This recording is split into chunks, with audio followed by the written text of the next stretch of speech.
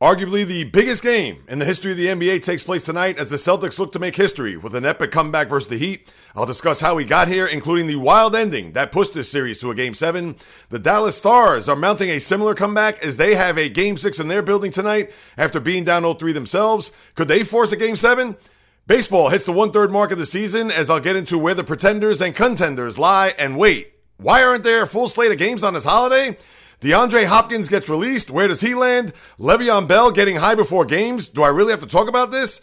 A bad men's draw as the French Open is underway, and your Indy 500 winner is the final podcast of May, and we commemorate our fallen soldiers on this holiday Monday. It's all coming up, but first, this message. J-Reels here, just passing by to send a brief reminder to please subscribe, rate, and review this podcast, the J-Reels podcast, on wherever you listen to your podcast, whether it's on Apple, Google, Spreaker, Stitcher, Spotify, iHeartRadio, Luminary, CastBox, all of the major platforms that are out there.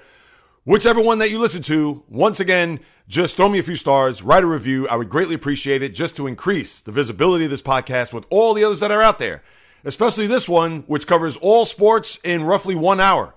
Where else are you going to get that? So if you can go ahead and please do that, I would sincerely and gratefully appreciate it. And with that said, let's get it. The J-Reels podcast begins in 5, 4, 3, 2, 1. Let's get this sports podcast party started, all right?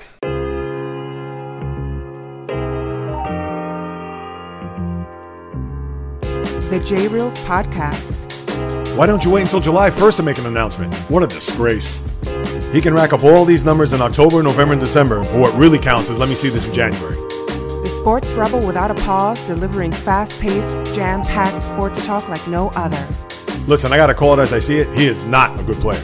I'm sick and tired of having to deal with the disappointment of this franchise. When does it stop? And yes, another winter that I can sleep in peace. Coming correct, direct, and in full effect. Let's get it. This is the J-Reels podcast. Welcome aboard. What is happening, my good people? Greetings. How are you? How's it going? How's everybody doing out there? What is the latest and greatest? I hope everybody's doing well, feeling fantastic, in excellent spirits as we remember those who have sacrificed and served our country to protect our freedom on this day and usher in the unofficial beginning of summer.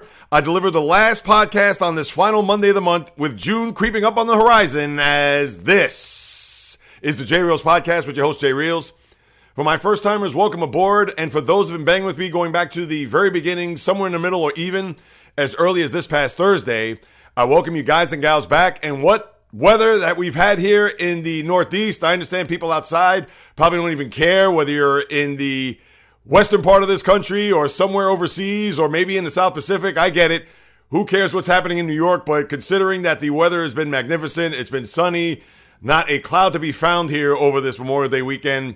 And I guess the same could be said up in Boston because what we've experienced and what we've witnessed here over the last few days, in particular Saturday night, boy, there's been so much that has taken place in the NBA, especially with this series that, you know, the league, the front office, as well as Adam Silver, they are doing handstands, backflips, somersaults, you name it. Because think about this, a week ago today, we were talking about a Game 4 in Miami where the Celtics did save face and they salvaged a little bit of pride as they pushed their series back to Boston for a Game 5. But a lot of people thought that even with that win, and when we saw the Nuggets that night beat the Lakers to sweep them out of the postseason, and they're still on ice as they're trying to prepare best to get themselves ready for a Game 1, whether it's in their building against Miami or in Boston come Thursday night. But for the NBA to think that to have this play out the way we've seen it unfold, and for them to have a Game 7 with not only history, but as I mentioned in the outset, the biggest game that this league may ever see. Now, I understand it's not a finals game.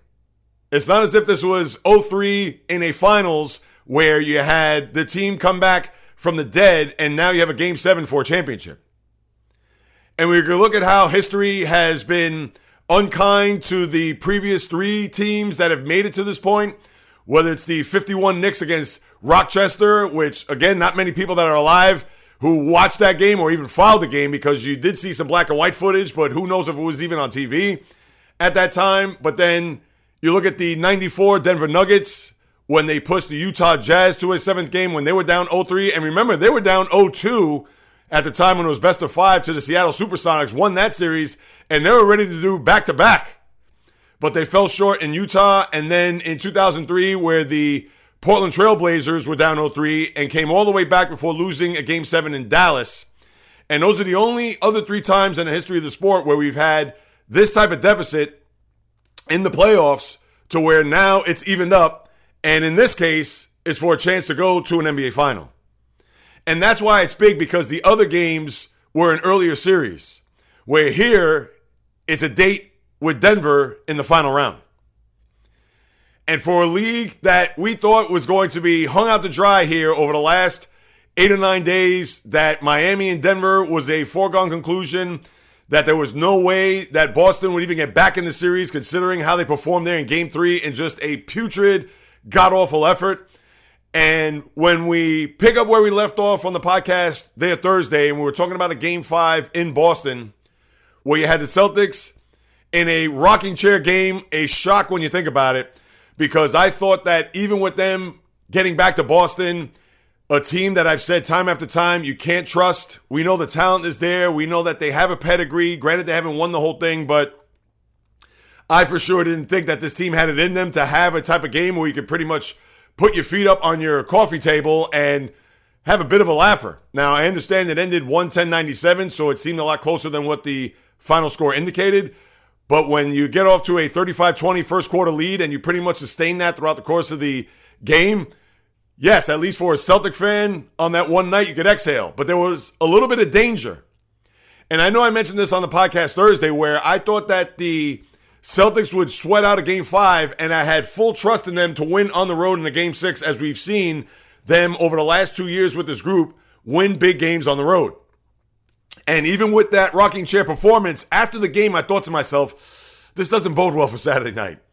Only because if this was a scrappy street fight as we've seen these two teams play over the last 2 years, to where I would think, okay, Game 6 would be a toss-up in that regard, because if it was back and forth and it seemed like it was just a game where it was going to come down to the final couple of possessions or even the final seconds of a game and the Celtics prevailed, where we could say, all right, well, they got that game out of their system. Now let's see them go to Miami and win another road test, gut check to see if they could bring this back to Boston for a Game 7. And as it was, that's how it played out. But there were a lot of similarities from Game 6 this year to Game 7 last year. Now, obviously, the end result was the Celtics winning, but certainly not in the way, shape, or fashion that it was in a Game 7 in Miami to go to an NBA final. And let me just refresh your memory when it comes to that. 3.5 minutes to go, Game 7 last year, Celtics had a 98-85 lead. The Heat came storming back. And if you recall, at 98-96, Jimmy Butler has the ball open court as he's dribbling. And I thought at the time, I get it, he was trying to play hero ball, but I thought he should attack the basket. He had Al Horford in front of him and maybe get an and one or at least shoot 2 free throws. Because we all know Jimmy Butler is a very good free throw shooter, as I'll explain, and as of course you saw there on Saturday night.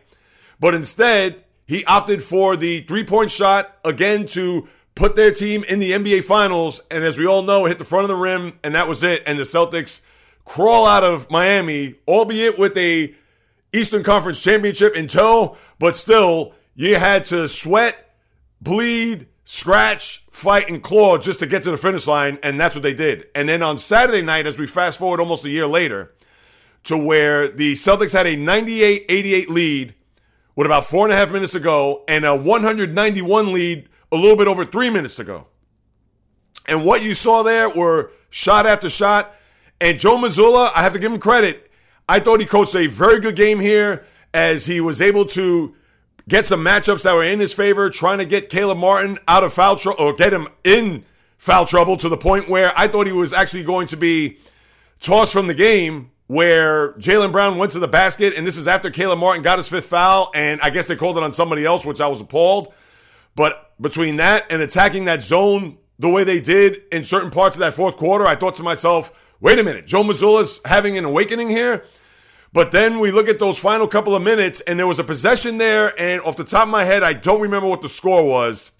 But Jimmy Butler, who shot terrible in the game and had a basket and an N1 on Jason Tatum, and Tatum didn't even touch him. And you could even argue that Tatum blocked his shot, where I thought Mazzulla should have thrown the challenge flag to see whether or not that could be overturned.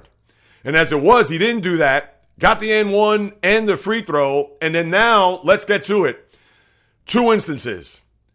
At 101-100, there was a scenario where Duncan Robinson was wide open for a 3. And I'm going to quote exactly what I said at that point. When that ball went up, and it had to be, less than 20 seconds to go at this point. When that ball went in the air, I said to myself, here comes the nut punch. Here it comes. This is where I go to my knees, because Duncan Robinson, as wide open as he was there on the left side of the perimeter, and how it hit off the back of the rim, boy, you talk about dodging a missile as a Celtic fan. And as it was, Marcus Smart then has to shoot 2 free throws, and you figure, hey, if he gets both of these, you're never going to lose the game. You're going to only probably get tied at that point. And of course, you could lose, considering that if you get a 3-point and they foul, and then you have a 4-point play, oh, geez. But besides that, and then Duncan Robinson had another wide open look at a 3 as well, so he missed 2 big shots there down the stretch. But then now Marcus Smart makes 1 of 2, so it's 102-100. And then now you had a scenario where in the corner, where Jimmy Butler was being guarded by Al Horford, shocker there, if you bring back the play last year.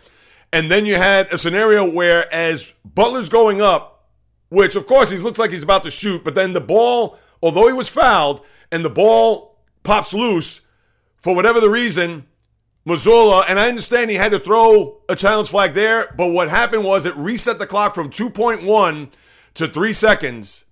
That's number one. Number two, that would have been a 2-shot foul because he wasn't in the act of shooting.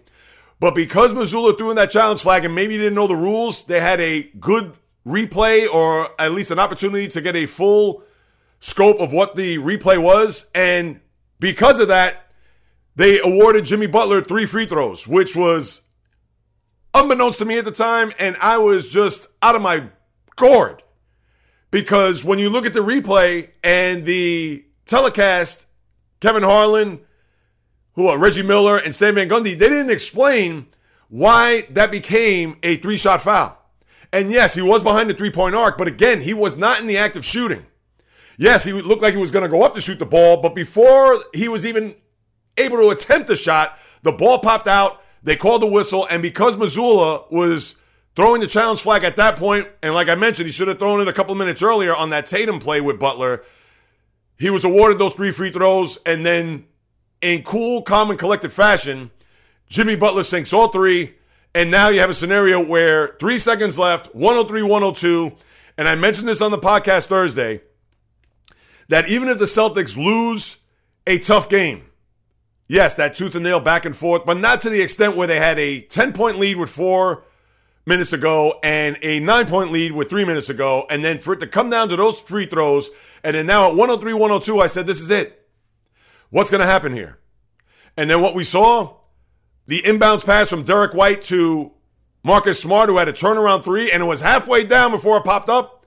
And then Johnny on the spot, Derek White as well as Jason Tatum attacking the basket, but White gets past Max Strus, puts it back, and when it went through, I said, I need to see a replay. I didn't jump for joy. I wasn't ecstatic because there's no way that I was going to expound any energy thinking that we won when during a replay, the red light goes off behind the basket, and then let's say Derek White happens to push the ball through the hoop or release the ball as time expired, then I would have collapsed to the ground. I'd probably still be laying in the middle of my living room floor, just not only astounded, exasperated, and just from the ultimate, as I said a minute ago, nut punch, because that would have been just a brutal loss to take.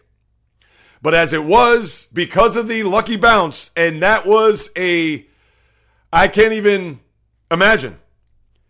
Because that ball could have went in so many different directions. And it just so happened that because it went halfway down and then popped up to where it was in the hands of Derek White, and all he was able to do was just hit it off the glass and in right before the buzzer went off. And it was, I believe, he released it at 0.2 and off the backboard at 0.1 before going through. There could be no bigger win. And to have that type of sequence play out the way it did, that is going to be a game for the ages. But the Celtics have to seal the deal tonight, because that will be a footnote if the Celtics don't win, not only coming down from 0-3, but that shot will be remembered forever if the Celtics don't finish the job tonight. And there's so much to unpack, not only because of the historic nature and what this game is going to mean to the NBA, especially if the Celtics win, because as we know, teams that have been in an 0-3 hole in the postseason are 0-150. And I told you the other three teams that came all the way back to tie, but never was able to get over the hump. And now you have a scenario where the Celtic team can make history in their building, which is usually the opposite, because generally the team that gets off to a 3-0 series lead is usually the favorite and the one that has home court. And here's a scenario where they have the home court after being down 3 games in the series. And it's one of those scenarios that you couldn't even make up, especially after what we saw there at the end of Game 3, how the Celtics just gagged, how they just quit, how there was just no life in this team. And who would have thought that they'd be here at this juncture getting ready to play a Game 7? I certainly didn't, and I'm sure everybody in America did. I don't care if you're the most optimistic, outgoing Celtic fan on the planet. There was no way after that abomination you saw there 2 Fridays ago that they were going to be in this position, me not only talking about this, but just even thinking about a Game 7 to play for an NBA Finals trip. I'd like to meet that person who thought that, because they didn't give you any feeling, indication whatsoever to think that they were going to play their hearts off and get themselves back to the series to this point. And one more time, Adam Silver and company, they are doing, who knows what they're doing right now. I'm sure they are just drunk with power, and the opposite of what I usually say, the Sauvignon Blanc and the au gratin potatoes with the kale salad went down rather smoothly there late Saturday night, not only pushing the series to a Game 7, not only getting that closer to an NBA Final, because you don't have a 5-day layoff between Game 6 and Game 1 of the Finals, but now a 3-day layoff after tonight. And then knowing that it's a date with history for the most storied franchise, yes, not the Lakers, the Celtics, to be in this predicament. And you know, by any means necessary, and I said this before and I'll say it again, the NBA suits, they have their fingers and eyes crossed, hoping that the Celtics come out of this, not only just for history's sake, but to have Denver-Boston will be a lot sexier than Denver-Miami. And that's no offense to the Heat. That's no offense to their organization. They have been game. They have been everything. And that's the other side of this. As much as I've talked about the Celtic side and how it's been euphoric and how it's been just beyond unpredictable and just wildly out of nowhere, what is that team in the other locker room going through right now? And they've said all the right things, saying that, well, hey, we play for a Game 7. The first 6 games don't matter. We have a chance to still get to a final. And that's all Spoelstra. He's trying to deflect everything off of the players and put it just squarely on this one game. Nobody's going to remember that they were down 0-3 if we win this game, blah, blah, blah. And that's what a good coach does. And even Jimmy Butler saying that it's all right in front of us, that they're going to follow my lead, that as long as I play well, and he was awful in the game. Now, down the stretch, he delivered and even tried to say one more stop, which they didn't get, and that was just the luck of a bounce. So you can't kill the Miami Heat on that play. Yes, maybe you could look at Struz to follow your man to the basket and maybe just try to, I understand you don't want to even touch him because if you get a loose ball foul there, would they even blow the whistle? Probably not. They would probably get the home call or the non-home call at that point. But here they are. And this is a team that is dangerous despite the fact that they may be crestfallen and they may think that to a man that they won't even admit it, but the series could have been lost there Saturday night in Miami. And I don't know how this game's going to play out, to be honest with you, because one more time, I don't trust this Celtic team. Now, I would think it could be a scenario similar to what we saw in the previous series, but again, Philly's makeup is the opposite spectrum of the Miami Heat's makeup. And when we look at what the Heat have done here throughout the course of this postseason and the last few postseasons, you can never count them out. And the one thing that I fear is that what we saw there in not only just Game 6, but early on at home in Boston during Games 1 and 2, where the Celtics had sizable leads and then the Heat erased those to where they came out victorious. Now, you would think that Garden building is going to be rabid. They're going to be just crazed. But remember, Game 7 in 2018, and I understand it was LeBron James, when they lost to the Cavs and it was a younger group there. Jason Tatum was a rookie. Jaylen Brown was in his second year. Al Horford, that was his last year before he went to Philly. But it's interesting because this team has been together throughout it all. And now that they got life and the game is in their building, you would expect them to win. And I would think deep in my gut that that's going to be the case. But just like I said on Thursday, and I'll say it one more time, my head and heart are going to overtake what my gut tells me. And even though the gut is usually right, but we're just going to have to wait and see and watch this play out here tonight, 8:30, which I'm sure the rating for this game is going to be, for TNT, astronomical, you would think. And I hope everybody's going to be watching because, one more time, the last time we had a scenario like this was 20 years ago. And nobody even thought that Portland would have a chance to win in Dallas. Not that Dallas was a juggernaut by any stretch, but tonight could be something that in the 76th year of this league's history, we have never seen. And that, my friends, is the beauty of sports. You cannot get that theater made up in any way, shape, or form, whether it's on Broadway, whether it's TV, movies, etc. What you saw there the other night, does it go down as a classic game? I can't say it does, but it certainly had a classic ending. And what they do for an encore tonight, we shall see. And one last thing before I move on. The Celtics in this scenario with elimination games over the last 2 years, 8-1. If that isn't an impressive stat, I don't know what is.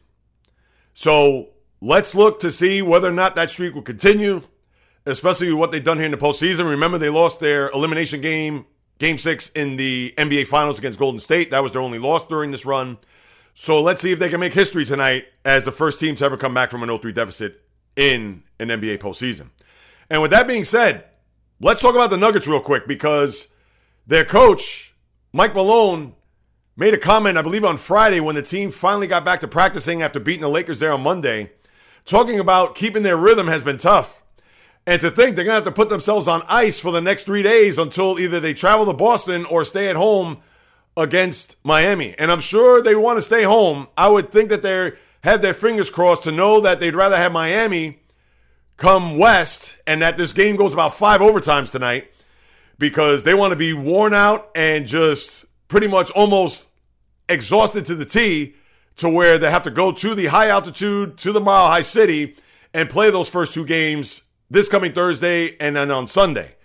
But you have to wonder whether or not their team, now they're going to be ready, they're going to be prepared, but they're not going to have any game action for 10 days. So there's going to be a significant advantage for Miami or Boston, whomever wins, to where Denver, they may get out of the gate a little bit sluggish. So something to keep in mind. I'll talk about that more on Thursday. But knowing that the coach made those comments there late last week and how that could play a factor, especially in the first game. Once you get past maybe the first half, I'm sure the Nuggets will get their bearings. But that's something to keep in the back of your mental Rolodexes to think whether or not that this is going to be more of a psychological and even mental hurdle than it will be physical for the Nuggets when they play that game 1 come Thursday. And 2 quick notes. I know that the Bucks hired Adrian Griffin, the former NBA player, Dallas, even with the Celtics later on. He is now your head coach there in Milwaukee. All right, so let's see what he's going to be able to do to try to take a team that is championship made, that has their window open still. So some big shoes to fill there with Coach Budenholzer finally getting over the hump there a couple of years ago, as we saw. And now let's see what Griffin does once the NBA season, which obviously is not until October, but let's see how he becomes a head coach there where it's a ready-made team. It's not as if he's going to Houston or going to a team that's starting over. So let's see how he does there. And then Phoenix looks to hire either Doc Rivers or even Nick Nurse or a couple of other candidates that they've narrowed it down to 4. So I'm sure you're probably going to get word between now and before the finals as to who the new Phoenix Suns coach will be to be on that sideline to overlook the KDs and the Devin Bookers of the world to see if they could get back to a final and finally win it, especially with Durant now in a Phoenix Suns uniform. So that's what I have with the NBA. And now you have a similar situation here in the NHL as I lace up my skates, where the Dallas Stars, who are also in an 0-3 deficit, and we've seen this movie, though, in the NHL before over the course of 9 decades. Now, you have to go way back to 1942 to when this first happened, and that was in a Stanley Cup final where the Maple Leafs beat the Detroit Red Wings 4-3 after being down 0-3. The Islanders in 75, when they were down 0-3 to the Pittsburgh Penguins, they came back and won that series. And then even in recent vintage, in 2010, where you had the Philadelphia Flyers down 0-3 to the Bruins, where they were even down 3-0 in Game 7 in Boston. And they came back and won that game and won that series 4-3. And then in the LA Kings Stanley Cup run 2014, where they were down in the opening series 3-0 to the San Jose Sharks, and they came back and won that series in 7 games. So although, unlike the NBA, where we've never seen this, but in the NHL we have. Now, granted, tonight is a Game 6 in Dallas, which is going to get swallowed up by the NBA, you would think, unless you're a diehard hockey fan. But the Stars were able to bounce back in a Game 4 as they won at home, where Joe Pavelski was the hero, pushing the series to a 5th game up in Vegas. And then you would thought at that point, all right, they got their game. Let's see Vegas, who has been very good here in this postseason, be able to punch their ticket to the Stanley Cup Finals to meet up with the Florida Panthers. But that was not the case, as the game was tied 2 going into the 3rd period. You had 2 goals separated by a minute and a half by Ty Dellandrea, who was able to get, 10:35, and I think it was 12:02 of the 3rd period. And they were able to hang on and get out of Vegas with a 4-2 win, and now sets the stage for tonight, where Jamie Benn comes back from his 2-game suspension. Remember that cross-check on Mark Stone there in Game 3, so you're going to have Ben back in the mix. I'm sure the building's going to be juiced up. And this is going to be a game, if I'm a Vegas Golden Knight fan or even just a hockey fan, let's see what the Golden Knights are made of. Because if this series goes to 7 games, and that could happen. I understand the game is in Dallas. A lot of momentum's on their side. I'm sure they're starting to believe that, hey, we see what's happening in the NBA with the Celtics. Now we're getting a little bit of that magic or a little bit of that juju here on our side. Maybe they're not thinking of the NBA, but of course, with both of these conference finals paralleling against one another, you would think that maybe they would hear what's going on or what's happening. So I'm sure they're trying to get whatever pixie dust that the Celtics have gotten here over the last few days. And now that the Stars are aligned in their building to push this to a Game 7, to me, this is all on Vegas tonight. Because just like I said in previous series with statement games and having teams to win that game that they absolutely have to have, and even though they have the home ice there, which would be Wednesday night in a Game 7, but if you're Vegas, this should be a no fooling around. Let's jump on them early. Let's get out of here with a cool 4-1, 5-2 type game and prepare ourselves for a Stanley Cup final, which will begin on Saturday. Not June 8th, what I saw there on Thursday, which I discussed. And I knew that was way too far off, or they have adjusted that, considering that there was no way, and that's what I saw there online, to start that June 8th. Even if the series would have ended on Wednesday in a Game 7, you'd have to wait 8 days before you get to start the Stanley Cup Finals. So that you don't have to worry about. It'll be Saturday. But this is one that I won't be watching because I'll be zeroed in on the Celtic game. But I'll try to flick back and forth the commercials. And if Vegas means business, they go in there and handle their business. Because if they lose this game in, let's say, a 4-2 type game that you saw the other night, and I don't care if they lose in 20 overtimes tonight, that's going to speak loudly as to where this team may be come Wednesday night if there is a Game 7. Because then all the pressure is going to be on them. And even though the game's going to be in their building and their fans that have been around for 5 years and they've had Cup fever before, but now you have a Stars team that has had a very good regular season and a very good postseason, and now a lot of that momentum, as I said, and that adrenaline is in the Stars locker room. And I'm sure to a man they're thinking, boys, let's push this back to Vegas, because if that's the case, it's a coin flip. Anything could happen.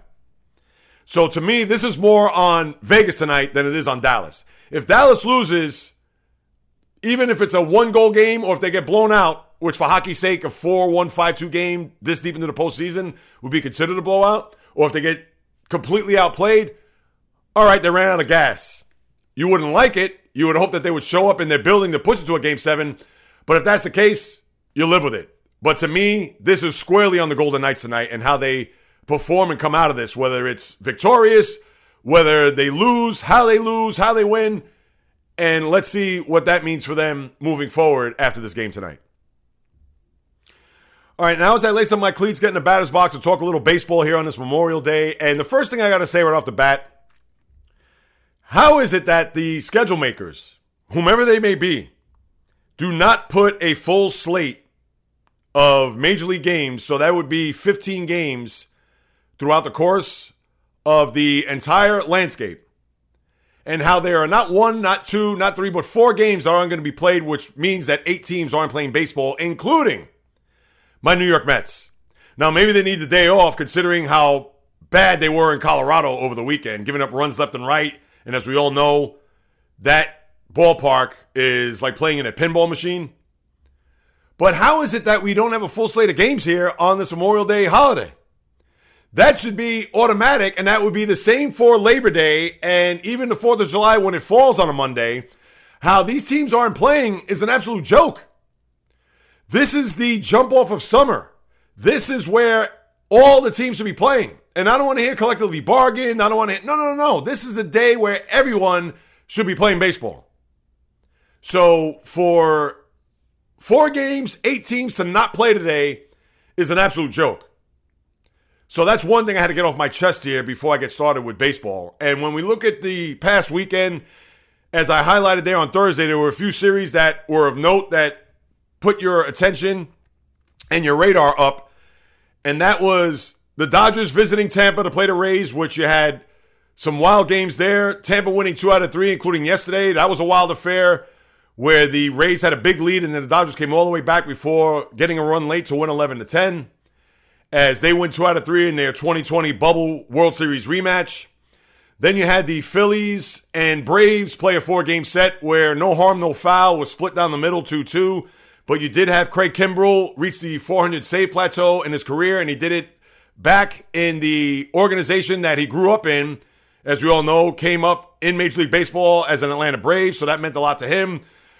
As well as Zach Wheeler, who is from that area, strikes out 12 in a dominant performance there on Saturday before losing yesterday 11-4 on Sunday Night Baseball. So you had that series, which was one to pay attention to, and then you had the Phillies coming to New York to play the Mets for the next 3 days. Not today, of course, but starting tomorrow. And then you had the Padres playing the Yankees, to where the Padres win Friday night, and then the last 2 days went to the Yankees, to where they won in 10 on Saturday. And then yesterday, were able to get a big inning out of the Yankee offense, and they ended up winning 10-7. A lot of high-scoring games this weekend.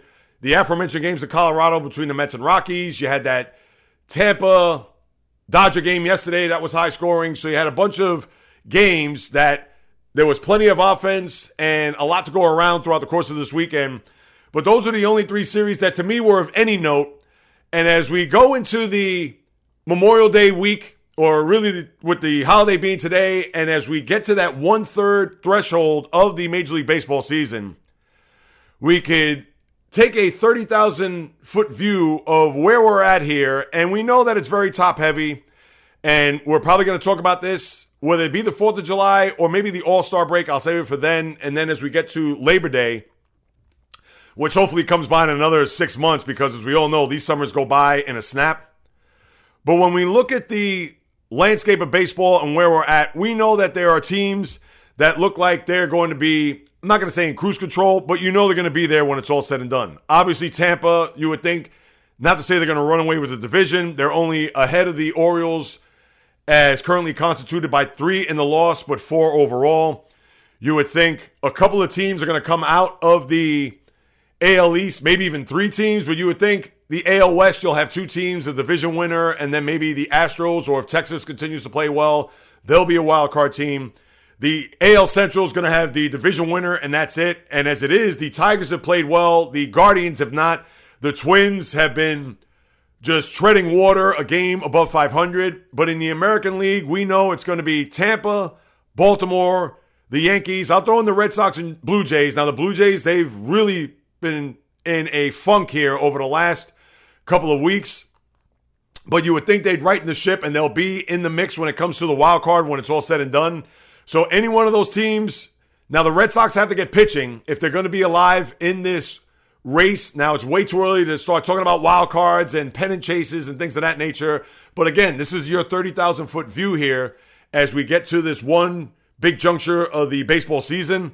But we would have to include the 5 American League East teams.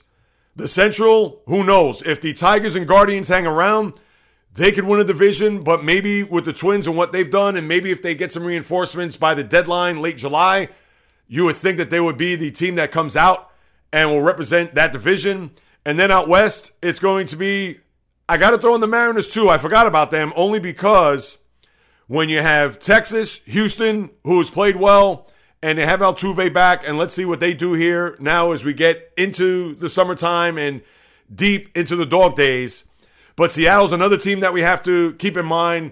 The Mariners, we know they have good starting pitching. Their lineup doesn't have a lot of length, but they got a couple of thumpers there.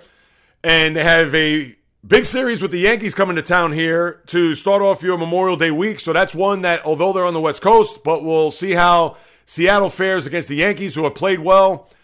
And we have to throw them in there. So overall with the American League, I know the AL Central, it's just going to be one team, but with everybody pretty much mediocre and average, it could be Twins, Tigers, Guardians you have to pay attention to throughout the summer. Now, are they going to do anything in October? You would think not, but those 3 teams are going to be in the mix just for the division.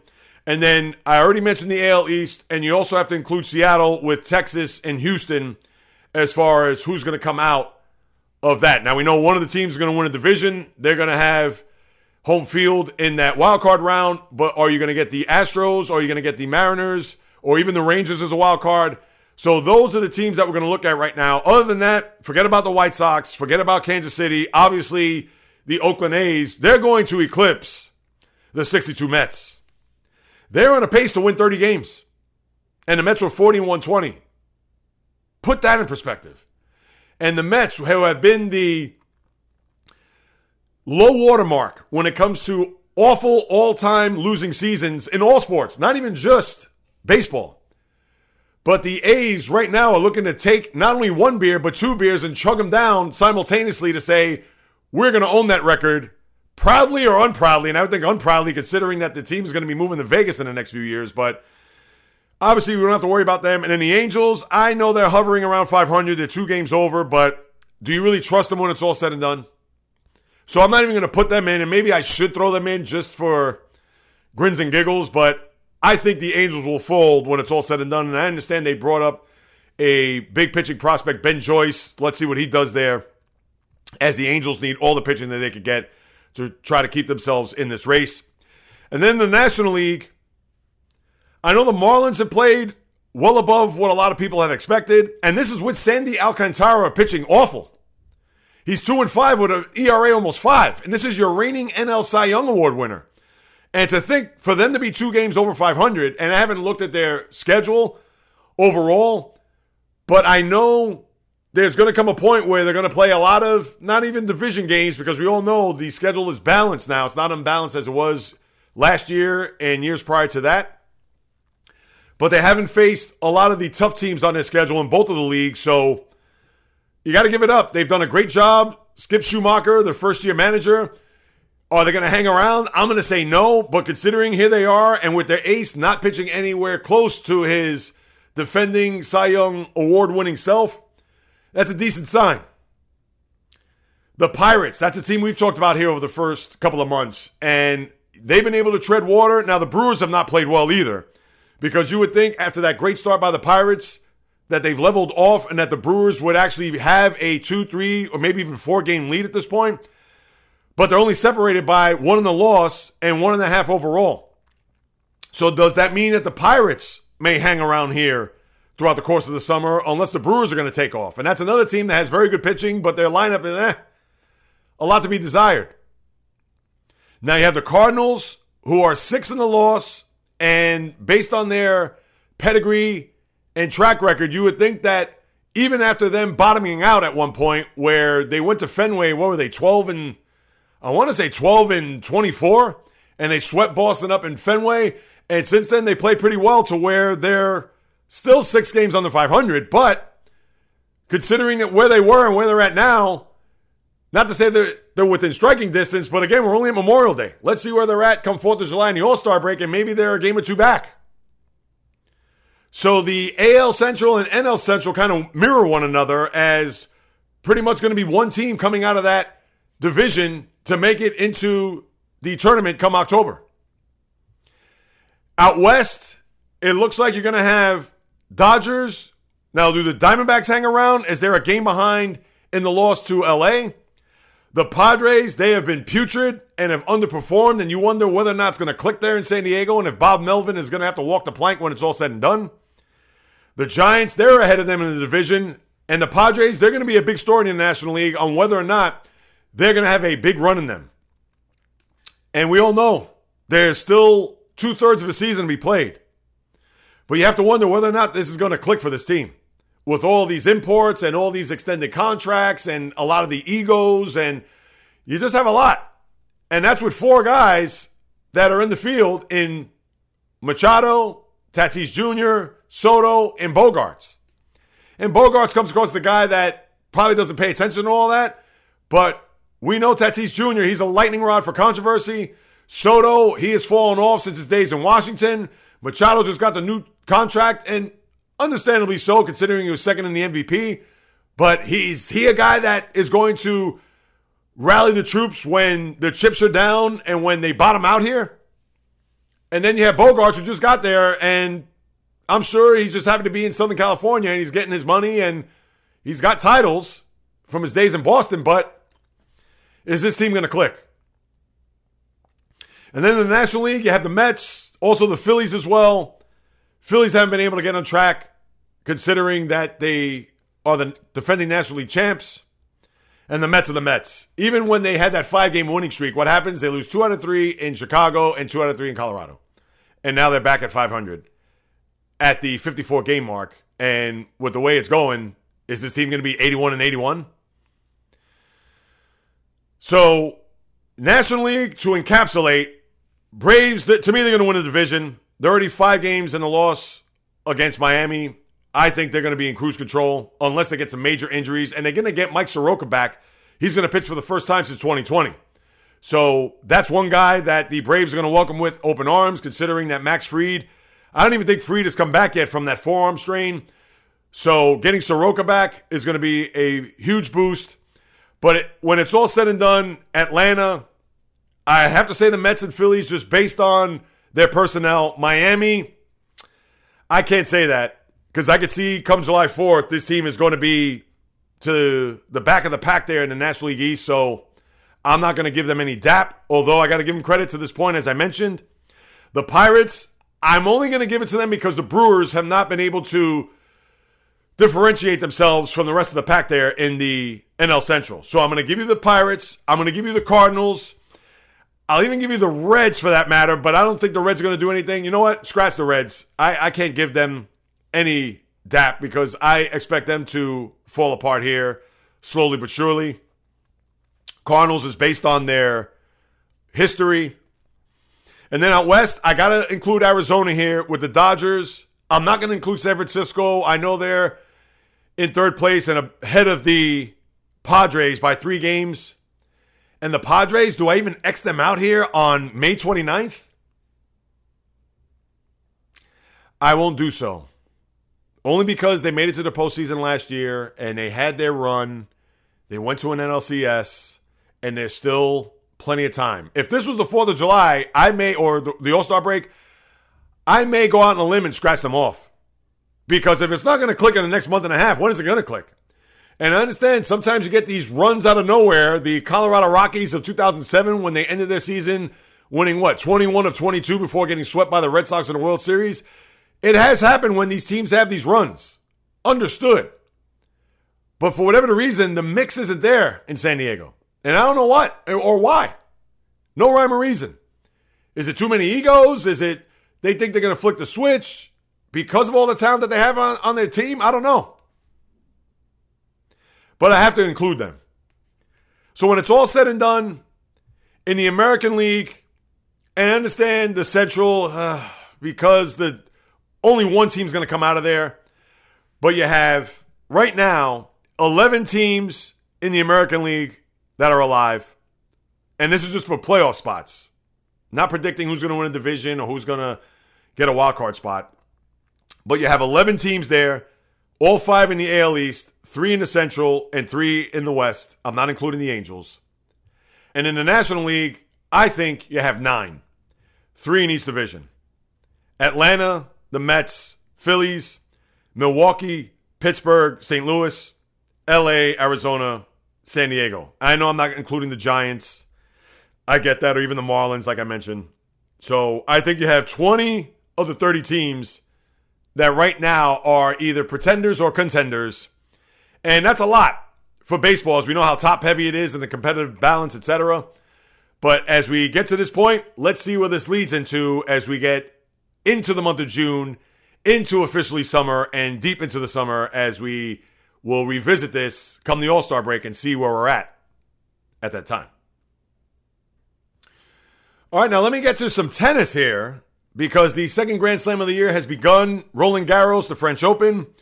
And the first storyline right out of the bat is Novak Djokovic and his quest for the number one all-time men's singles leader in the sport's history, as he's currently tied with Rafael Nadal. And we know Nadal's not going to be there because of the hip injury. He's not going to play at all in 2023. In fact, his last year will be next year in 2024. So I'm sure we'll see him down in Australia for the Australian Open there in late January of next year. But here's the main story because obviously chasing history, number one. Number two, the field is, I'm not going to say barren. I won't go as far as saying that, but you have no Nadal. You have no Andy Murray, who I understand is on the back end of his career. You know, have no Matteo Berrettini, who a lot of people think he could be on the come up here. No Nick Kyrgios, who has had a very good year, but he's out with a foot injury. And not only that, but the men's draw, in which I'm sure everybody was hoping that you'd have Novak Djokovic 1, and on the other side of the draw would be Carlos Alcaraz.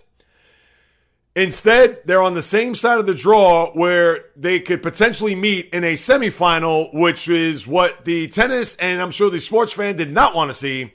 Because if anything, you'd want to see those two go at it in a men's final. Alcaraz, the up-and-coming talent who we think will take tennis by storm, he's the guy that is going to carry this torch from Nadal, Roger Federer, and Novak Djokovic. Although Djokovic is going to be here, I would think, for a few more years.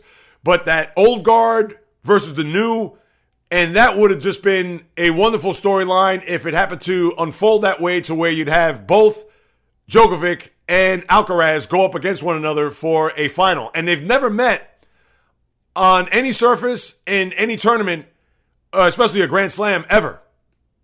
So that's what would have made it more intriguing for them to play each other in a final as opposed to a semifinal. So that's one negative there, if you ask me.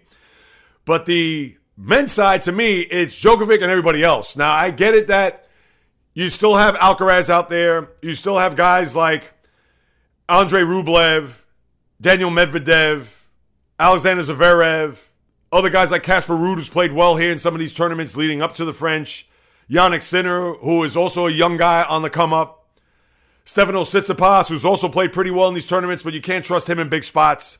So you have guys that maybe could throw a couple of things at Djokovic, but I think he's going to be raring to go. He's going to be just hoping to get to that final to where he could be number one all time. Djokovic, as we all know, he's a machine, and I really truly believe he is the odds-on favorite to win this whole thing.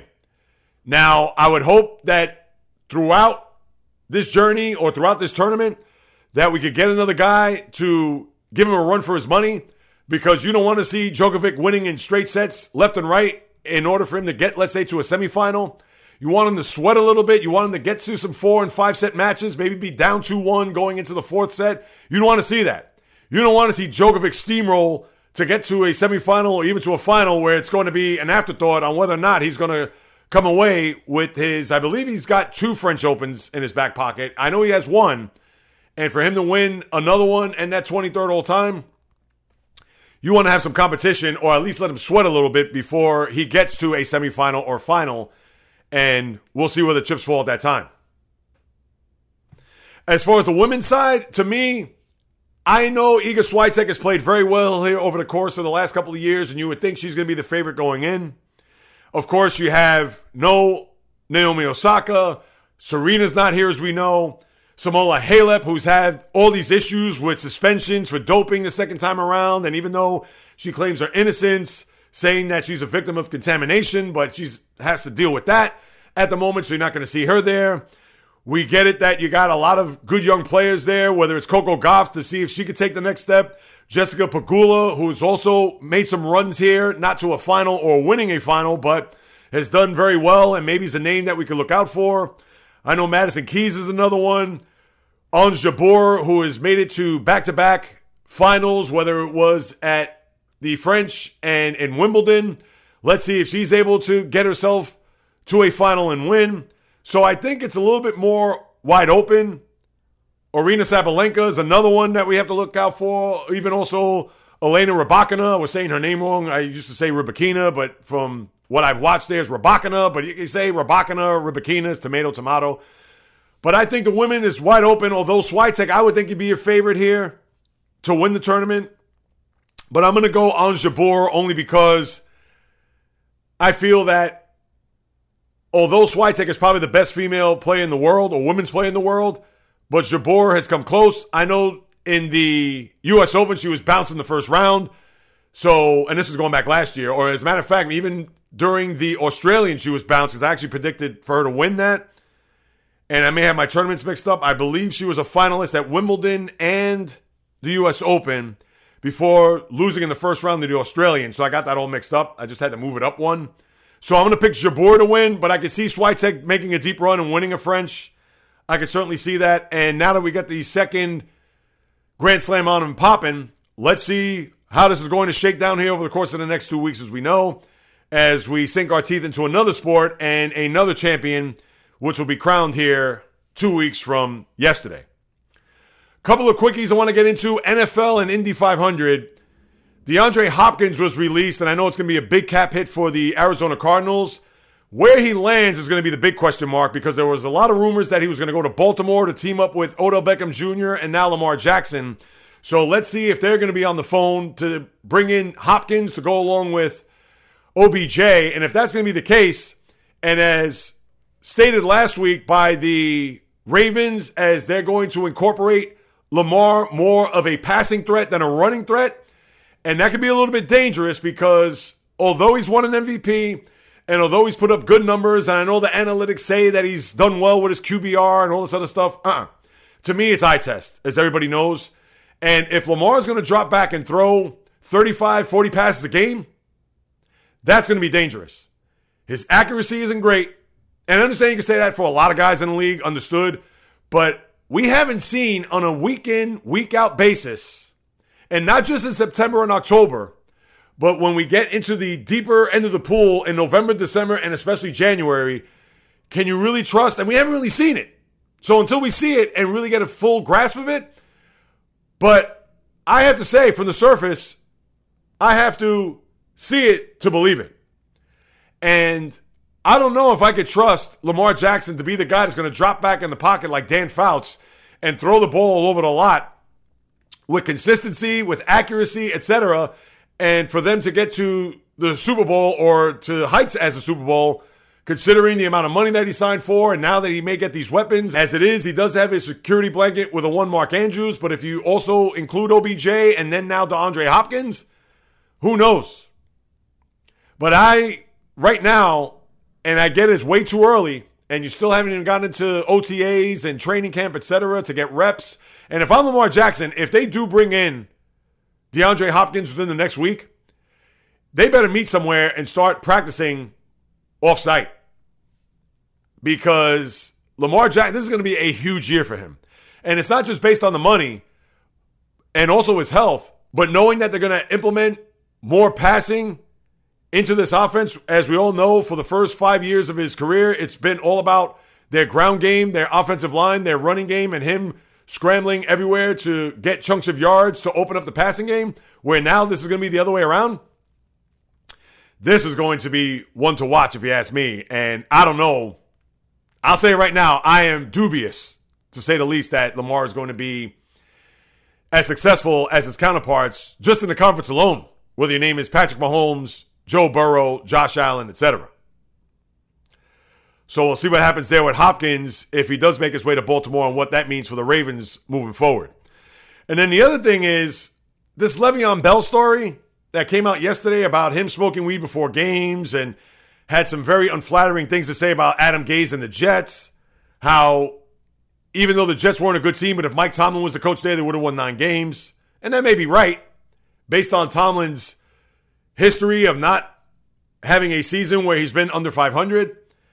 But for him to come out smoking weed, is that something? All right, is it a revelation? Is that something we should be surprised? Is this Doc Ellis taking LSD before a game that he pitched or before that no-hitter that he threw when he was a member of the Pirates? Look that up, going back to 1971? I don't want to go as far as that, but to me, that's a non-story. All right, so he said, I rushed for 150 yards and 3 touchdowns when I was high. All right, good for him. Kudos. But we all know his career was in a tailspin once he took that year off, and that was his right. He wanted to get the money, and he did. He went to the Jets, and we know what happened. And Adam Gase, to me, that is slim pickings when it comes to attacking him, because nobody's going to confuse Adam Gase with Vince Lombardi or even Weeb Eubank for that matter. Look him up. So to me, that's just like taking candy away from a baby, picking on Adam Gase there while he was a member of the Jets and he was the head coach. But he's going to say what he says. I just bring it up because it's more comical to me by him coming out and saying this. This isn't anything that's earth-shattering. Oh, wow, he was high. Oh, please. But I just had to throw it out there because Bell, and me being a huge Steeler fan, he played for my team, and knowing that he was high when he played in some of these games, all right, good for you, my guy, whatever. But since that came out yesterday, I thought to throw that in there.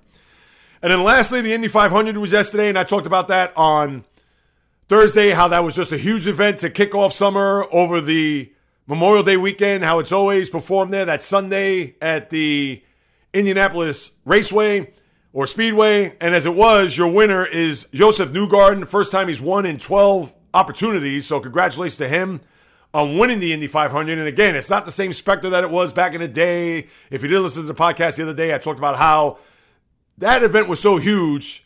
And again, this is before the internet. This is before everything that we have in our fingertips right now.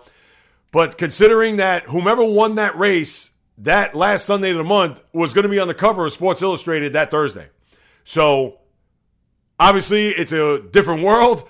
Sports Illustrated comes out once a month.